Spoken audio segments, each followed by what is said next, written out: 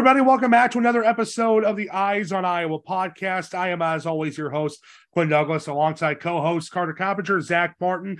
Happy Thanksgiving. This will be dropping on Thanksgiving Day, so glad you all decided to take some time out of your Thanksgiving Day to listen to us, or whenever you may be listening to us. And we got an action-packed week full of Iowa sports coming your way over the next 4 days or so. First of all, Carter and Zach, how are we doing? We're recording this the night before Thanksgiving. How are we doing on this fine Wednesday night? Oh, just, getting ready, preparing my body for the food I'm about to eat tomorrow. Oh, yeah. I got 2 Thanksgivings to go to, so I do too. Join the club. So it's going to be a day full of, I'm planning on adding 10 pounds at least. I'm only going to one Thanksgiving, thankfully, but I'm still going to smash as much of a smoked turkey as I possibly can. Smoked turkey. You're speaking my language, boys. You're speaking my language with the smoked turkey. Ooh, it's gonna be good. Zach, the pod listeners can't see you, but you look so much younger with your beard shaved. I know it had to go. It had to go. My hair needed cut. My beard needed trim. When the food is getting into your beard and your mustache over your lip is impacting how you eat, it's time to get rid of it. Yeah. I got a trim on my beard too. I did that last Friday. So plus I had to get rid of the beard for the big new job that I'm starting in a couple of weeks. Oh, he dropped it.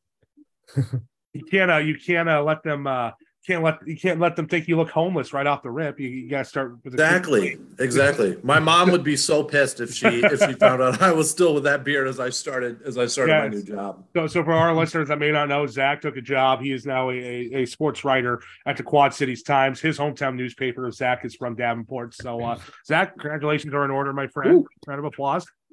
Thank you, guys. It was a difficult decision. It was a bit stressful, but to head back home to write for the paper you grew up reading, for the paper that got my journalism career started, I can't really think of a better opportunity for me. So I'm really excited about it.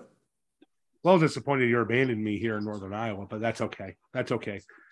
You are living your dream, your friend. I will not be mad at you for that. I'll still remember my time up here in North Iowa fondly, and if the time is right, I'll come and visit. So I'm not going to abandon my North Iowa roots. I feel like I've been here for a year, almost 2 years. I feel like it's, a part of me now. So yeah, you'll be probably if trends continue to serve, the Iowa Girls High School Athletic Union will have you back up here in no time whatsoever, in absolute no time. Exactly.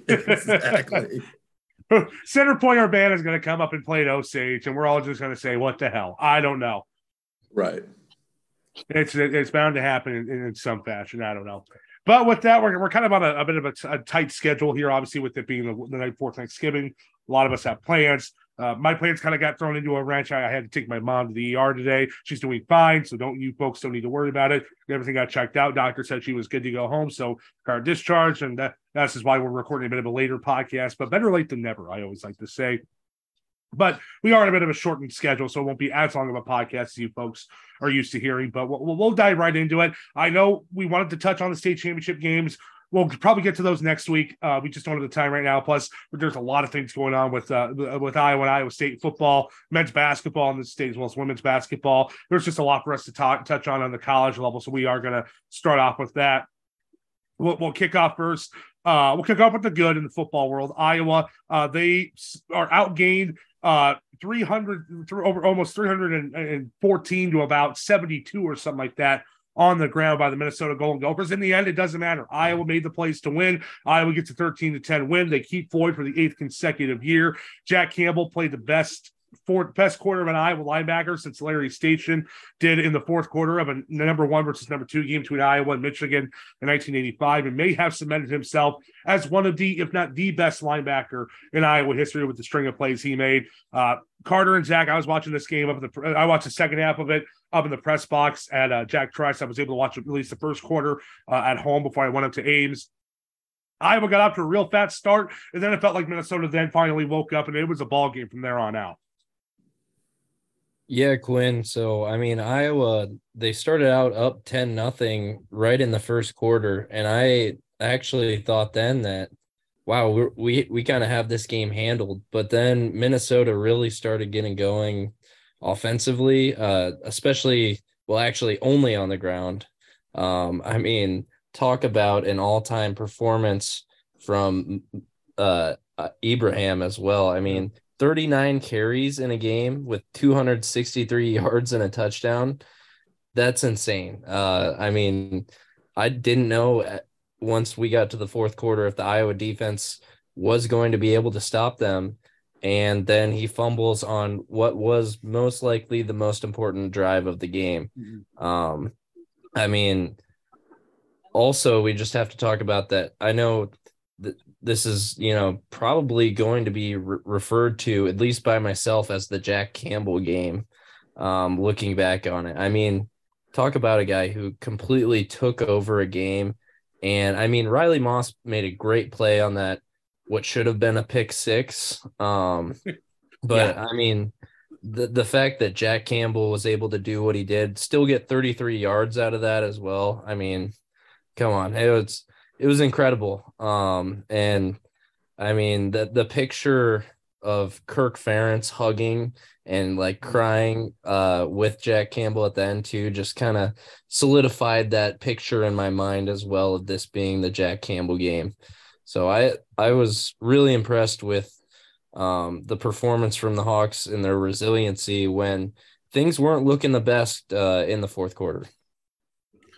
Yeah, we can pretty much safe to say that this game, and this will be the only thing I'll mention about Jack Campbell. This cemented his place on the Mount Rushmore of Iowa linebackers, probably in school history. Definitely under Ferentz, but probably under school history. I mean, we're talking, Josie Jewell, Chad Greenway. Ferentz mentioned him in the presser. The one at 86, Larry Station, yeah, two-time consensus All-American.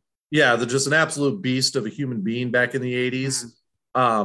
Campbell's right up there with them. I mean, he's on the Mount Rushmore. And I think he had a case for being on the Mount Rushmore, before the season started, but this year in that Minnesota game kind of cemented it, in my opinion.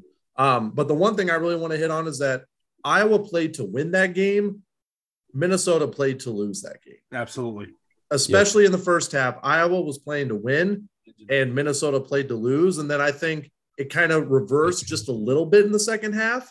But Minnesota ultimately, and like they have been for a lot of games in the PJ Fleck era against Iowa, always shoot themselves in the foot and always end up with a mistake on a drive that they easily could win Floyd. They can get Floyd, but they have a mistake or they shoot themselves in the foot with a penalty or something along those lines. And Iowa makes you pay for it. And Iowa will always do that. No matter what year it is, no matter what type of team Iowa has, they'll always make you pay for not coming up on a crucial late fourth quarter drive. So it was a really, I think Iowa kind of stole this game, I would say, in a way, almost like they almost stole this win. Yeah. But it just is prototypical of November under Kirk Ferentz and what this team is like. 14 straight wins. Yeah, prototypical of Kirk Ferentz. You hit that right on the head. I mean, you could not have maybe scripted a more prototypical Iowa win under Kirk Ferentz. Yeah, no doubt. And, I'm glad you brought up the play to win and play not to lose point. I noticed that in the first half. There was one sequence that really did it for me. And Carter, I know I told you this. The sequence where Minnesota they had 4th and 1 at midfield, a spot where most coaches in the Power 5 probably go for it. Minnesota elected to punt. Okay. That the ensuing Iowa possession, Iowa had 4th and 2 at about midfield, maybe a little bit past midfield. Iowa went for it and got it right then and there. That told me all I needed to know about this ball game. And I texted you, Carter. I go, Iowa's playing to win. Minnesota is playing not to lose. Minnesota, you could probably argue, probably the more talented team. I think you could definitely make that argument over this Iowa team. But they did not play like they were the more talented team. And, whether, the performance on the field was maybe closer than people thought, when it came to the coaching staff, Kirk Ferentz absolutely outclassed PJ Fleck. without a doubt in my mind. He absolutely outclassed PJ Fleck. He outcoached PJ Fleck. Iowa staff made the adjustments when they had to and made the adjustments they needed to win. I mean, you look, a lot of people were giving Phil Parker all kinds of heck for the defense getting ran on. Here's the thing. There's really no adjustment to a great offensive line and a great running back. I mean, there's really not much else you can do to that. And to give credit to Phil Parker and the Iowa defense, they were patient in the second half. They knew they're going to get yards. We just got to bend. Don't break. Bend, don't break. And finally, that long drive that was very reminiscent of the drive Iowa State went on back in September. Iowa flipped the script. 14 straight carries from Mo Ibrahim. The 14 just appeared to be one too many because Campbell was able to punch the ball out and Iowa was able to recover it. And then obviously the play to win the game was the interception from Campbell off of Riley Moss's deflection. And that's got to be for Minnesota hearing Riley Moss's name. That's got to be just kind of a sick feeling with how much he's tortured the Gophers over the years. But Iowa made the winning plays, and that's been the difference in Iowa since the Ohio State game. Iowa has made those plays to win the game, when in the first half of the season, they weren't doing that. They weren't making those plays to win games. Iowa is making plays to win games. You look, I found a great stat when it came to Iowa. It will be great to segue this into Iowa State and perhaps Iowa State struggles. Iowa has converted every red zone attempt since the Ohio State game.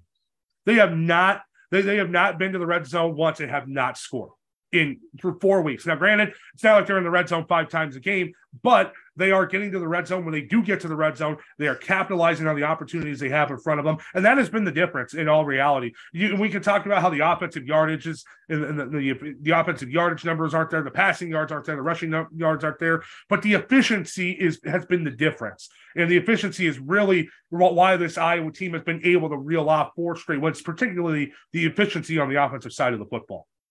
And now they're 1 win away from the Big Ten title game, and which truly, I think they're gonna take care of business against Nebraska. I fully on Friday night or on Friday afternoon at 3 o'clock.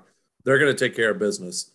Yeah, and Quinn, just to go off, you talking about their efficiency, I feel like that's just really signifies a Kirk Ferentz offense. Yes, and that's the important thing. And earlier in the season, the reason that Iowa was losing those games is because they were turning the ball over. Mm-hmm. And essentially Iowa needs to play mistake-free or close in order to win games like they did on Saturday. And I think that and definitely win the turnover battle. And in all those losses, they essentially did not, other than Iowa State, which was just a really weird one. But I mean, that's part of why I'm just I was impressed by the play calling on Saturday too. I mean, the gutsy call, first down, 33-yard pass to Luke Lachey, right down the middle. I mean, that was beautifully drawn up by Brian Ferentz, and I don't think he gets enough credit for when he does call good games. Yes, I mean, I was really impressed by that. And I'd also just like to say that, what happens, if people would have gotten what they hoped for, after Ohio State, where everyone was calling for Brian Ferentz's head. I mean, I don't think Iowa is in this position right now to, go to the Big Ten championship if you fire a coach as vital as him, to the program. I agree. And Spencer Petras is playing some of his best football right now. Yep. I mean, I think over his career, you can argue this stretch has been some of his better football. And it's not statistically eye-popping, but what the stats that do matter, the turnover number. He's only had 1 turnover in the last 4 games, and you can argue that turnover wasn't his fault. I mean, I think there's a strong argument for that. So, I mean, it's no secret that when Iowa takes care of the football, they score when they get the opportunities to with a short field. They're going to win a lot of football games. And there's no question that has been the case with this Iowa team going into senior day against Nebraska with a chance to win the Big Ten West. As unbelievable as it sounded. It looked a little hairy there for a little bit. I thought the Illini were actually maybe going to do it against Michigan in the Big House, but Michigan was able to stop fooling around and get it done. Much obliged to the Hawkeye fans that were rooting for the maize and blue on Saturday, and they were probably hoping they see the maize and blue. They can find a way to knock off Ohio State coming up on Saturday for the game, number 2 versus number 3. But yeah, just the Iowa game, so impressive the resiliency. I actually found it funny when Jack Campbell had his pick 6. They in the press box of Jack Trice, there's a room on the far. It'd be on the south side of the press box on the second floor where all the press is. That's the statistics room. That's where all the statisticians are at.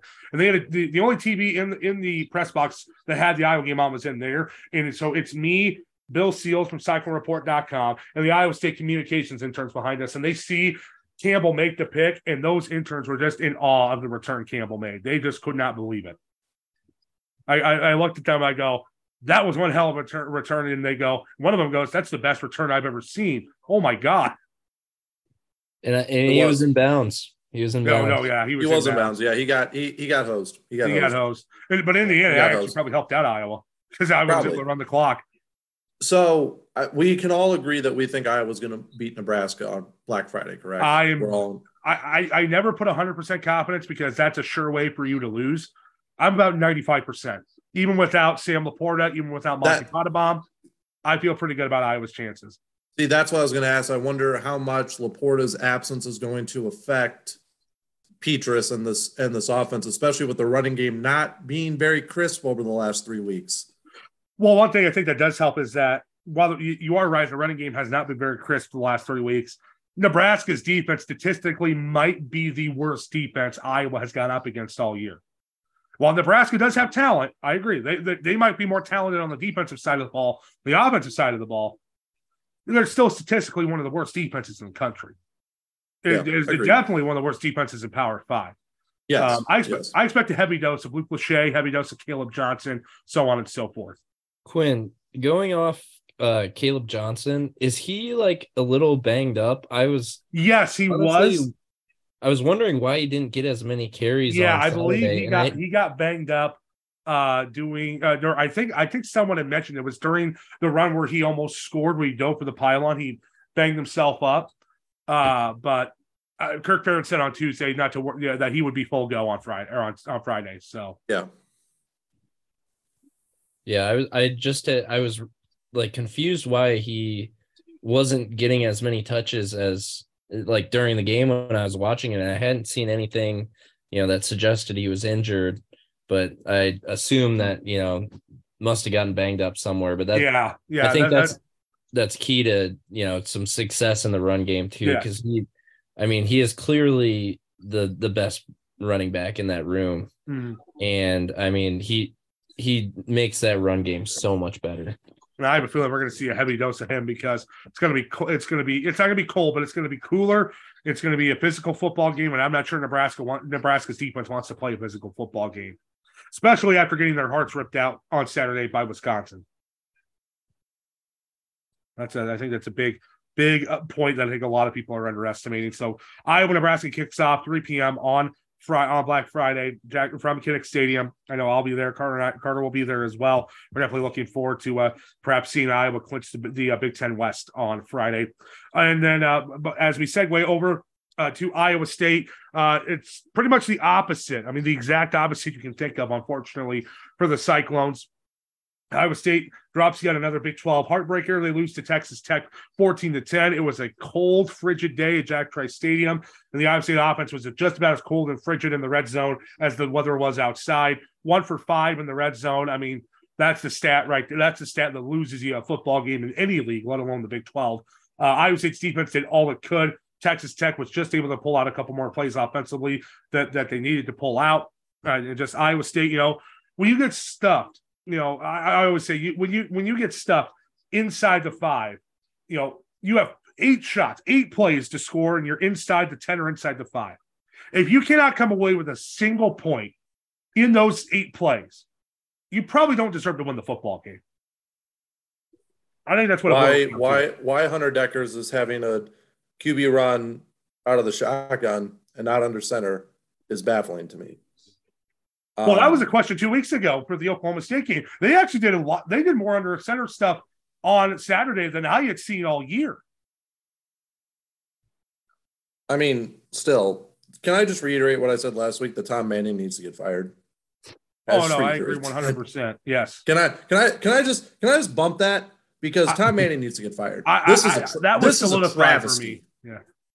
This is a travesty for all Iowa State fans, all Iowa State supporters. This is a travesty. There's no way that offense can be that horrible consistently. There's no way. You have got to have at least one game where you're like, okay, you know what? Maybe there's some signs of life. There's not been a single game where I've looked and be like, yep, there's signs of life. Even when Hunter Dekkers threw for 300 yards, like that was maybe the only one where I'm like, okay, there's a little glimmer of hope. And then it's been dashed. That's it. Yep. There's no offensive life. You've wasted a year. You've wasted the best receiving year that you're ever going to get out of one of the best wide receivers to ever come through Iowa State. And he was a transfer in a potentially Big 12 Offensive Player of the Year award in X.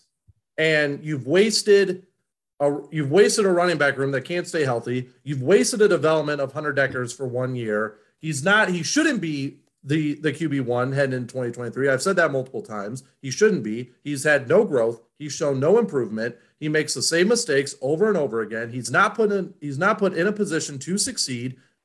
An offensive line that is young. It's got one senior. So hopefully that you can be better at next year. And you've put to waste one of the best defenses in all of college football. It's just an absolute travesty that team is currently 4-7 and fighting for their bowl lives against the number 4 team in the country next week on the road in Fort Worth against Max Duggan-led TCU Horned Frogs.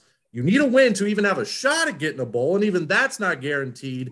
And you have no momentum heading into 2023. You have zero.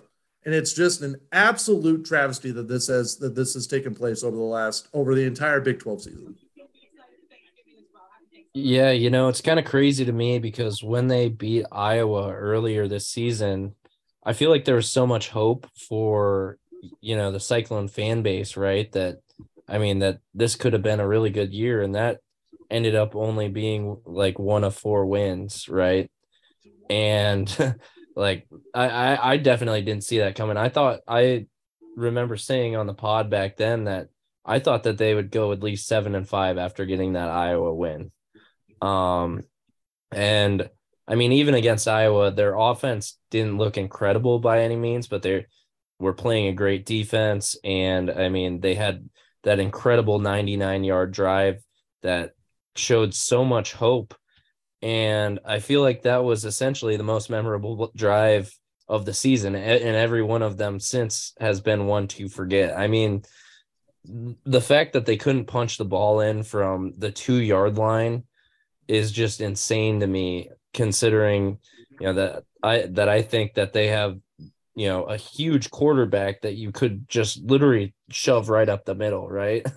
And also their special teams performance has been pretty poor all year, and I don't think that's helping them in close games either. It's been poor for multiple years. There hasn't been really one good special teams year. It's mind-boggling. And here's the thing: they're about maybe 5 to 8 plays away from being 7-5 or 8-4, mm-hmm. or 7 or what we're now 8-3. Yeah, 8-3, 7-4. Like they're 5 to 8 plays away from being that. And is that luck, or is that bad offense, or is it both? I think it's both. I think it is a healthy mix of both. I agree with that. And I also think that, a big narrative a lot of the time for this year's Iowa team is like, oh, they're wasting this great defense, elite defense with this crap offense. I think it's the same exact thing for Iowa State. They have an elite defense, and they gave up 276 yards against Texas Tech. That's a great day. And the fact that you don't win the game, it's mind-boggling, and it's head-scratching, and it makes you want to throw something at your TV. Because when I was watching that, I was just like, "You've got to be kidding me!" Like they've got to score, and it just, oh man, it's never happened. Yeah, it was. I mean, watching this in the press box, number one, it pretty much did. Some of the thoughts I had watching it unfold during the game. Number one, yeah, Tom Manning does need to go at season's end. That pretty much did it for me. I'm looking around and go, and some point, some of us are just laughing in the press box at the fact that we were like, well, what do you think is coming? We'd say what we think is coming, and then they'd run that play. Well, if we in the press box know what's coming, sure as hell Texas Tech probably knows what's coming. So that's probably not a good thing. And number two, I kind of say this jokingly, but who would have thought, a month ago we'd be talking about, oh my God, is Tom Manning actually a worse offensive coordinator than Brian Ferentz? I mean, I think that's a legitimate argument we're having now, based on the success of the two offenses. Iowa's offense has at least shown signs of life. I mean, Spencer Petras didn't turn the ball over. He threw for over 200 yards. It was a key cog in Iowa's win against Minnesota. And Hunter Deckers just could not get in a rhythm. He has not been able to get in a rhythm in the entirety of Big 12 play. And I think a lot of that does fall on the shoulders of Tom Manning and his inability to create successful game plans. I think that really that really has hindered the possible growth of Hunter Deckers. I feel bad because Carter and I, we said on this podcast back in August, we warned people, don't overhype this, Hunter Deckers, because you're coming in expecting him to become the best quarterback in the Big 12 from day one. And it's just not that simple. Not in Iowa State's offense, not with Iowa State's program. It takes time. Even Brock Purdy, with as great of an opener he had against Oklahoma State 4 years ago in Stillwater, I don't know if he was ever the best quarterback in the Big 12.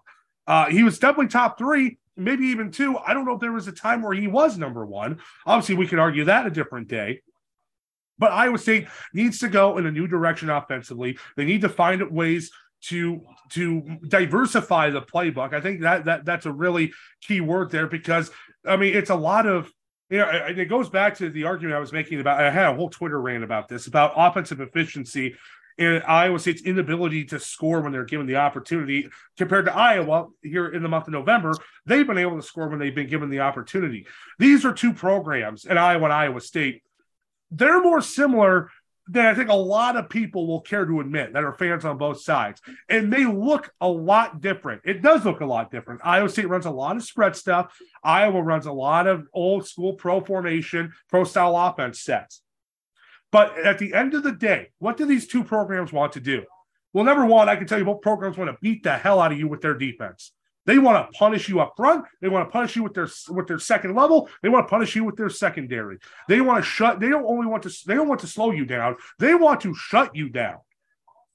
And number two, and they have the same goal here, although it looks a lot different, just like the defenses do. They want to control the clock. They want to be efficient. They want to be efficient on the offensive end. They want to score in the red zone. They want to be able to run the football and use it to set up the play action. That's really at the core what Iowa and Iowa State's programs are about. And we're seeing Iowa, they have been able to live up to the expectations their program has had for 25 years now. Iowa State, we're seeing that not be the case. The defense is living up to the expectation. That's the only unit that's lived up to the expectation that's been built by Matt Campbell. The special teams has it. Iowa State needs to go out and hire a special teams coach. An analyst isn't going to cut it. You need somebody on the field at all times to help that special teams unit. I mean, I think we're past the point of it being a question. It's imperative. It needs to happen. And number two, Iowa State needs to go and find an offensive coordinator that has new, fresh ideas and how they want to do things. Matt Campbell's overall philosophy is probably going to want to stay intact, but they need to find an offensive coordinator that has new, fresh ideas into being able to achieve the goals they want to have on the offensive end. Quinn, Iowa State, that was an incredible rant, by the way. That I agree. That wasn't even supposed to be a rant. That just kind of came out naturally. It was great. And I'd say Iowa State actually reminds me so much of the Green Bay Packers right now. I mean, they just really bad special teams. The play calling, you are really questioning. And it's just, the special teams have continually killed them. And I think that really needs to lie on the head coach. And I haven't seen Green Bay fix their special teams yet, even though, they fired the special teams coordinator. And even the guy this year, no change at all. And I think that, it's going to come down to Campbell really, saying, hey, like, we need to prioritize special teams here if we want to win in the margins like we say we want to. Here's the kicker of all of this. This is the best part of all this. I'm not putting it past them to beat TCU on Saturday. Yep. I'm really not. That's the kicker in all of this. It may be a road game, but it is Iowa State against a team that is bound for the college football playoff that they can go in and play spoiler. Like, that's the best part. I'm not putting it past them to play their best game of the year and beat TCU in Fort Worth. I don't think it's going to happen, but I'll just sit back and say, of course, now when it's the last game of the year and you're trying to play spoiler and you go beat TCU. Yeah, would not shock me whatsoever. It'd be on brand for Matt Campbell and company to find a way to do that. That's not far-fetched at all. It's crazy that, like, I actually think they have a chance, like, at all. I think, like, I wouldn't be surprised at all if they win, which is insane. If you told me, it was Alabama that they were playing at 11-0, I don't know if I'd say the same thing, and TCU is really good this year, but there's just something about Iowa State playing spoiler. And then all the SEC elitists, when they see TCU lose, could be like, see, we told you so. Oh, don't even get me started on that. Oh, Lord. Stephen A. Smith doesn't know a thing about college football. Holy cow. Paul Feinbaum doesn't know anything about college football outside of the SEC. No. Oh, God, no. Not even close. Put me on that panel. Has a really good resume, too. They have one of the best resumes in college football. Yeah. The best. They do. Pound for pound, one of the best resumes in college football. It's better than it's pound for pound better than Michigan or Ohio State's resume. Yeah. Oh, yeah, absolutely. Absolutely. No, put me on that panel. They'll never ask me back because I will hit them with facts, and they don't want to hear that. ESPN and facts, come on. Oh no, yeah, those are two words that do not belong in the same sentence. Yeah, no, they don't. Yeah, exactly. They don't go together. So Cyclones take on TCU. That'll be a 3:00 kick on Saturday down at Ammon G. Carter Stadium in Fort Worth. With that, we'll segue over to the hoop side of things. Things are about to start to get interesting. It is Feast Week, of course. A lot of preseason tournaments. Matter of fact, when I was at the ER with my mom, we had the TV on. I watched I think 2 games of the Maui Invitational. I watched the championship between Arizona and Creighton, and that was a great basketball game. Arizona's really good this year. They got a couple guys that really jump off the page. And Creighton, holy cow! Greg McDermott might have his best team at Creighton this year. It very well might be his best team. I could say confidently those Arkansas, Creighton, and Arizona can all get to the Final Four. Oh, absolutely! Like those are 3 Final Four contenders right there. Yeah, I agree 110%. And it was fun to watch some really, really good basketball. And Ohio State and Texas Tech put on a good game as well. But of course, we're here to talk about Iowa and Iowa State. Well, we'll lead off with Iowa State. They get going once again here on Thanksgiving Day. They have a 3:30 p.m. tip with Villanova as a part of the Phil Knight. I believe it's the Phil Knight Invitational. It's at the Legacy. There's 2 different Phil Knight tournaments for the boys, for the men this year. Iowa State men are in the Invitational. And that game tips off at 3:30, playing Villanova. Obviously, playing Villanova's that's a big deal because they're one of the premier. They've been one of the premier programs in college basketball for the past decade or so. Cyclones come in 3-0. They took down Milwaukee, although Milwaukee gave them a bit of a fight on Sunday. But Iowa State pulled away with a 68-53 win. And Iowa State really is going to start to get into the meat and potatoes of their non-conference schedule. As I take a look at some of the statistics, Jaron Holmes, the St. Bonaventure transfer, he has been everything. He's been hyped up to be 18 points per game through the first 3 games. Jazz Kuntz has had a really good start to his senior year. And Usen Osuni from the transfer from Temple, 11 points. It says he's averaging 3 rebounds. I don't think that's right, but I'll have to go back and look. But he has had a stellar start to the year. And Caleb Grill, talk about a guy that's come a long way from when he was a freshman. Caleb Grill averaging 8 points and 4 rebounds, the senior guard. This is an Iowa State team that's going to be very heavy on the seniors going through the non-conference slate. But to this rate, when you look, Zach and Carter, at this Iowa State schedule, neutral site game versus Villanova. If they win, they'll play. I'm not sure 100% who they'll play if they win, but they're for sure at least guaranteed the game with Villanova. They get North Dakota. You get a home game with St. John's before you travel to Iowa City. This Iowa State team, it feels like they can make a big statement on where they're going to lie coming up tomorrow against Villanova. Yeah, this is a solid Villanova team. I mean, their only loss came to Michigan State last week, where they lost by 2 points. And Michigan State looks like they might be kind of back after a few down years as well. They look like the Michigan State of old. Yeah, they did. So, I mean, I wouldn't really, discount Villanova this year, even though they currently are not ranked. And I mean, I think that this will tell us a lot about what this Iowa State team will be. I mean, we really haven't seen, any competition yet, because their 3 wins have been, kind of by wins, by games. So this is where we'll see, the team that Otts has this year. And I think that we're going to see a pretty good defensive showing if we know what we're getting from Otts at this point. And I think that Iowa State's going to battle. And I'm pretty excited to see how that game goes. So I just looked. If Iowa State beats Nova, they'll either play Portland or number 1 North Carolina. Oh. And then I mean, you win. Here's the top-ranked Tar Heels and the favorite to cut down the nets in March.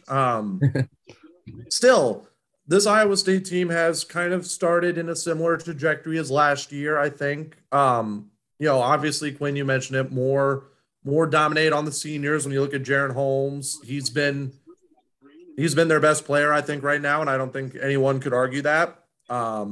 His ability to get to the rim and his playmaking has been solid. Jazz Kuntz is, we looked at him or Gabe Kalsher, and Kalsher's still battling with an injury. We looked at those two and maybe that's who Otts would lean on early on. And Kuntz has kind of taken on this opportunity by the horns, and he's had a really good start to the year. I think this will be a good measuring stick to see where Iowa State, fares against, some of the better, blue bloods. What's the right phrase I'm looking for? Blue bloods in the sport. And even though Nova, I think, is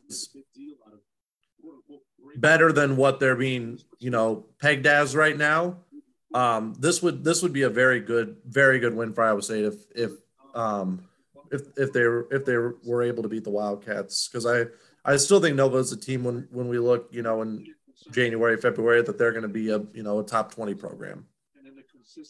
I would agree. I would agree on all facets of that. This is a Villanova team. They've got a really good roster, top to bottom. I know Jay Wright isn't there anymore, but still Villanova. They've got that name brand. And, a lot of kids are seeing what they've done over the past decade. It's still very attractive to them. And that Villanova is going to give Iowa State a very good test, and it's going to be. I agree with you. I agree with you guys both. It's going to be a big measuring stick for the Cyclones with the Wildcats coming up here. Thanksgiving Day, 3 p.m. or 3:30 p.m. tip off from out in Portland. As we flip to the other side with Iowa opens up the Emerald Coast Classic. They will take on Clemson down in North Florida on Friday evening. That game tips off at 6 p.m., so there might be some overlap from the Heroes game with the start of the Iowa men's game against Clemson. Iowa, they jumped into the polls at 25th. They took care of business against Omaha without Tony Perkins on Monday night. The Hawkeyes, they look like they're rolling on all cylinders. And from everything that I have heard and I've read up on, this is an Iowa team. They believe they can play with any team in the country. They are supremely confident in their abilities going, here in this non-conference slate. They're going to get a chance to test it. They'll play Clemson. They'll probably, if they win, regardless if they win or lose, they get the winner or the loser of Cal versus TCU. And then you got the ACC Challenge with Georgia Tech. Then the neutral site game on December 6th with Duke. And then Iowa State, Wisconsin. That is kind of the early taste of the Big Ten to really round out a really tough slate for the Hawkeyes from now until December the 11th. And we're going to find out what this Iowa team is made of over the next 2.5, 3 weeks, boys. Yeah, I think Chris Murray is him. He is him. I mean, he has played some incredible past few games. I mean, I think he had 29 points this last game against 29. Omaha. Yeah, and then he also went off against Seton Hall. And I mean, I was really impressed with how Iowa looked against Seton Hall last week, just because I wasn't sure if they'd be able to go, on the road early in the season and get that big of a win against a team that was really talked up about, being incredible defensively. And I do think Seton Hall will likely be an NCAA tournament team. They don't look like they really had everything together right then, but I mean, this Iowa squad, they have a really good top 6 or 7 guys. I am concerned, if they get in foul trouble, if Philip or Chris get in foul trouble, that they're going to have some difficulties down low. But I do really like, this roster that they have put together, and these next few weeks are really going to test them. I mean, it's going to show you what kind of team they really have. Do you think this has a chance to be Fran's best defensive team? It's going to be tough to beat some of those teams with Woodbury, Gasell, and Utah, but from an athletic standpoint, this might be the best on-ball defending team he's ever had. That I would agree with, but yeah, I would say the Woodbury Utah years and their point guard. You just said it, and I'm already Mike Gasell. Gazelle, yeah, that's right. I was like Gaten's Gazelle. I couldn't remember. Yeah, I would say that crew was probably the best defensive team. I think this crew can be that good. They've shown it early on where they seem to be much improved defensively. And that's even I know it was against Omaha, but still without Tony Perkins, who I think is probably their best on ball defender, you still were able to limit Omaha. Mm-hmm. So it speaks to their tenacity defensively this year so far, and we'll see if it can continue. This should be a good game against Clemson. I don't know, I don't know much about what Clemson has this year, but traditionally they're a solid program. So I think this could be a solid game for Iowa. It's gonna come down to if Chris Murray can keep playing at the level he has been over the last couple games, and who's gonna be that number 2 scorer. I think that'll be a real big question for Iowa as we get later on in the year. Is it gonna be is it going to be Phillip? Is it going to be Patrick? Is it going to be Peyton? Who's going to be the number 2 scorer for Iowa, I think is going to really determine what type of offensive success the Hawkeyes have. Yeah, I would argue Tony Perkins probably fills that role as a second scorer, but obviously he's hurt right now. But right, I think a tertiary scorer is going to be very important. I do agree in that regard. But yeah, we're gonna find out really quick how good this Iowa team is, what the nucleus of this Iowa team is. Obviously, I've been Philip Rebraca might be a candidate. If there was an award for most improved player in the Big Ten, Philip Rebraca I think would be the runaway favorite, because what he's been able to do on the low block this year, and he looks tougher, he looks more physical, he looks more assertive, which is going to serve great going into Big Ten play. But you're going up against a league with posts such as Hunter Dickinson at Michigan, Zed Key as well. Just a number of other guys. Matty Cisco at Michigan State's another one he'll have to contend with. That's great that he has become comfortable in his position and knows what he has to do for this Iowa team. And one thing I will say that's kind of been an underrated storyline, Connor McCaffrey, he's become he's a legitimate weapon for this Iowa team. Yeah, he's found his shot finally. Yep. I think a lot of it has to do with him not playing basketball or baseball anymore too. That probably has that definitely has some lingering effects. The thing with Connor is, can it be consistent? because anyone can have this. Anyone can have this early season success. Anyone can be a national player of the year front runner right now. It's can you do it in January? So if Connor can keep being a good offensive weapon, then it will create another dynamic for Iowa. Yeah, it just makes it even more dangerous that you have a guy like Connor that he doesn't do it. He doesn't do it at an elite level, but at a very good level, he can defend almost all 5 positions on the floor if you ask him, and he can step out and knock down a 3. If you need him to be like a small ball 5 for whatever reason, he'll be a point forward. Man, oh man, if he can knock down threes, think about how much that can open up that Iowa offense. Mm-hmm. That would be, from an efficiency metric standpoint, that would be unbelievable because Iowa right now currently sits 4th in KenPom in offensive efficiency. They're 58th in defensive efficiency, which is more than they can suffice with.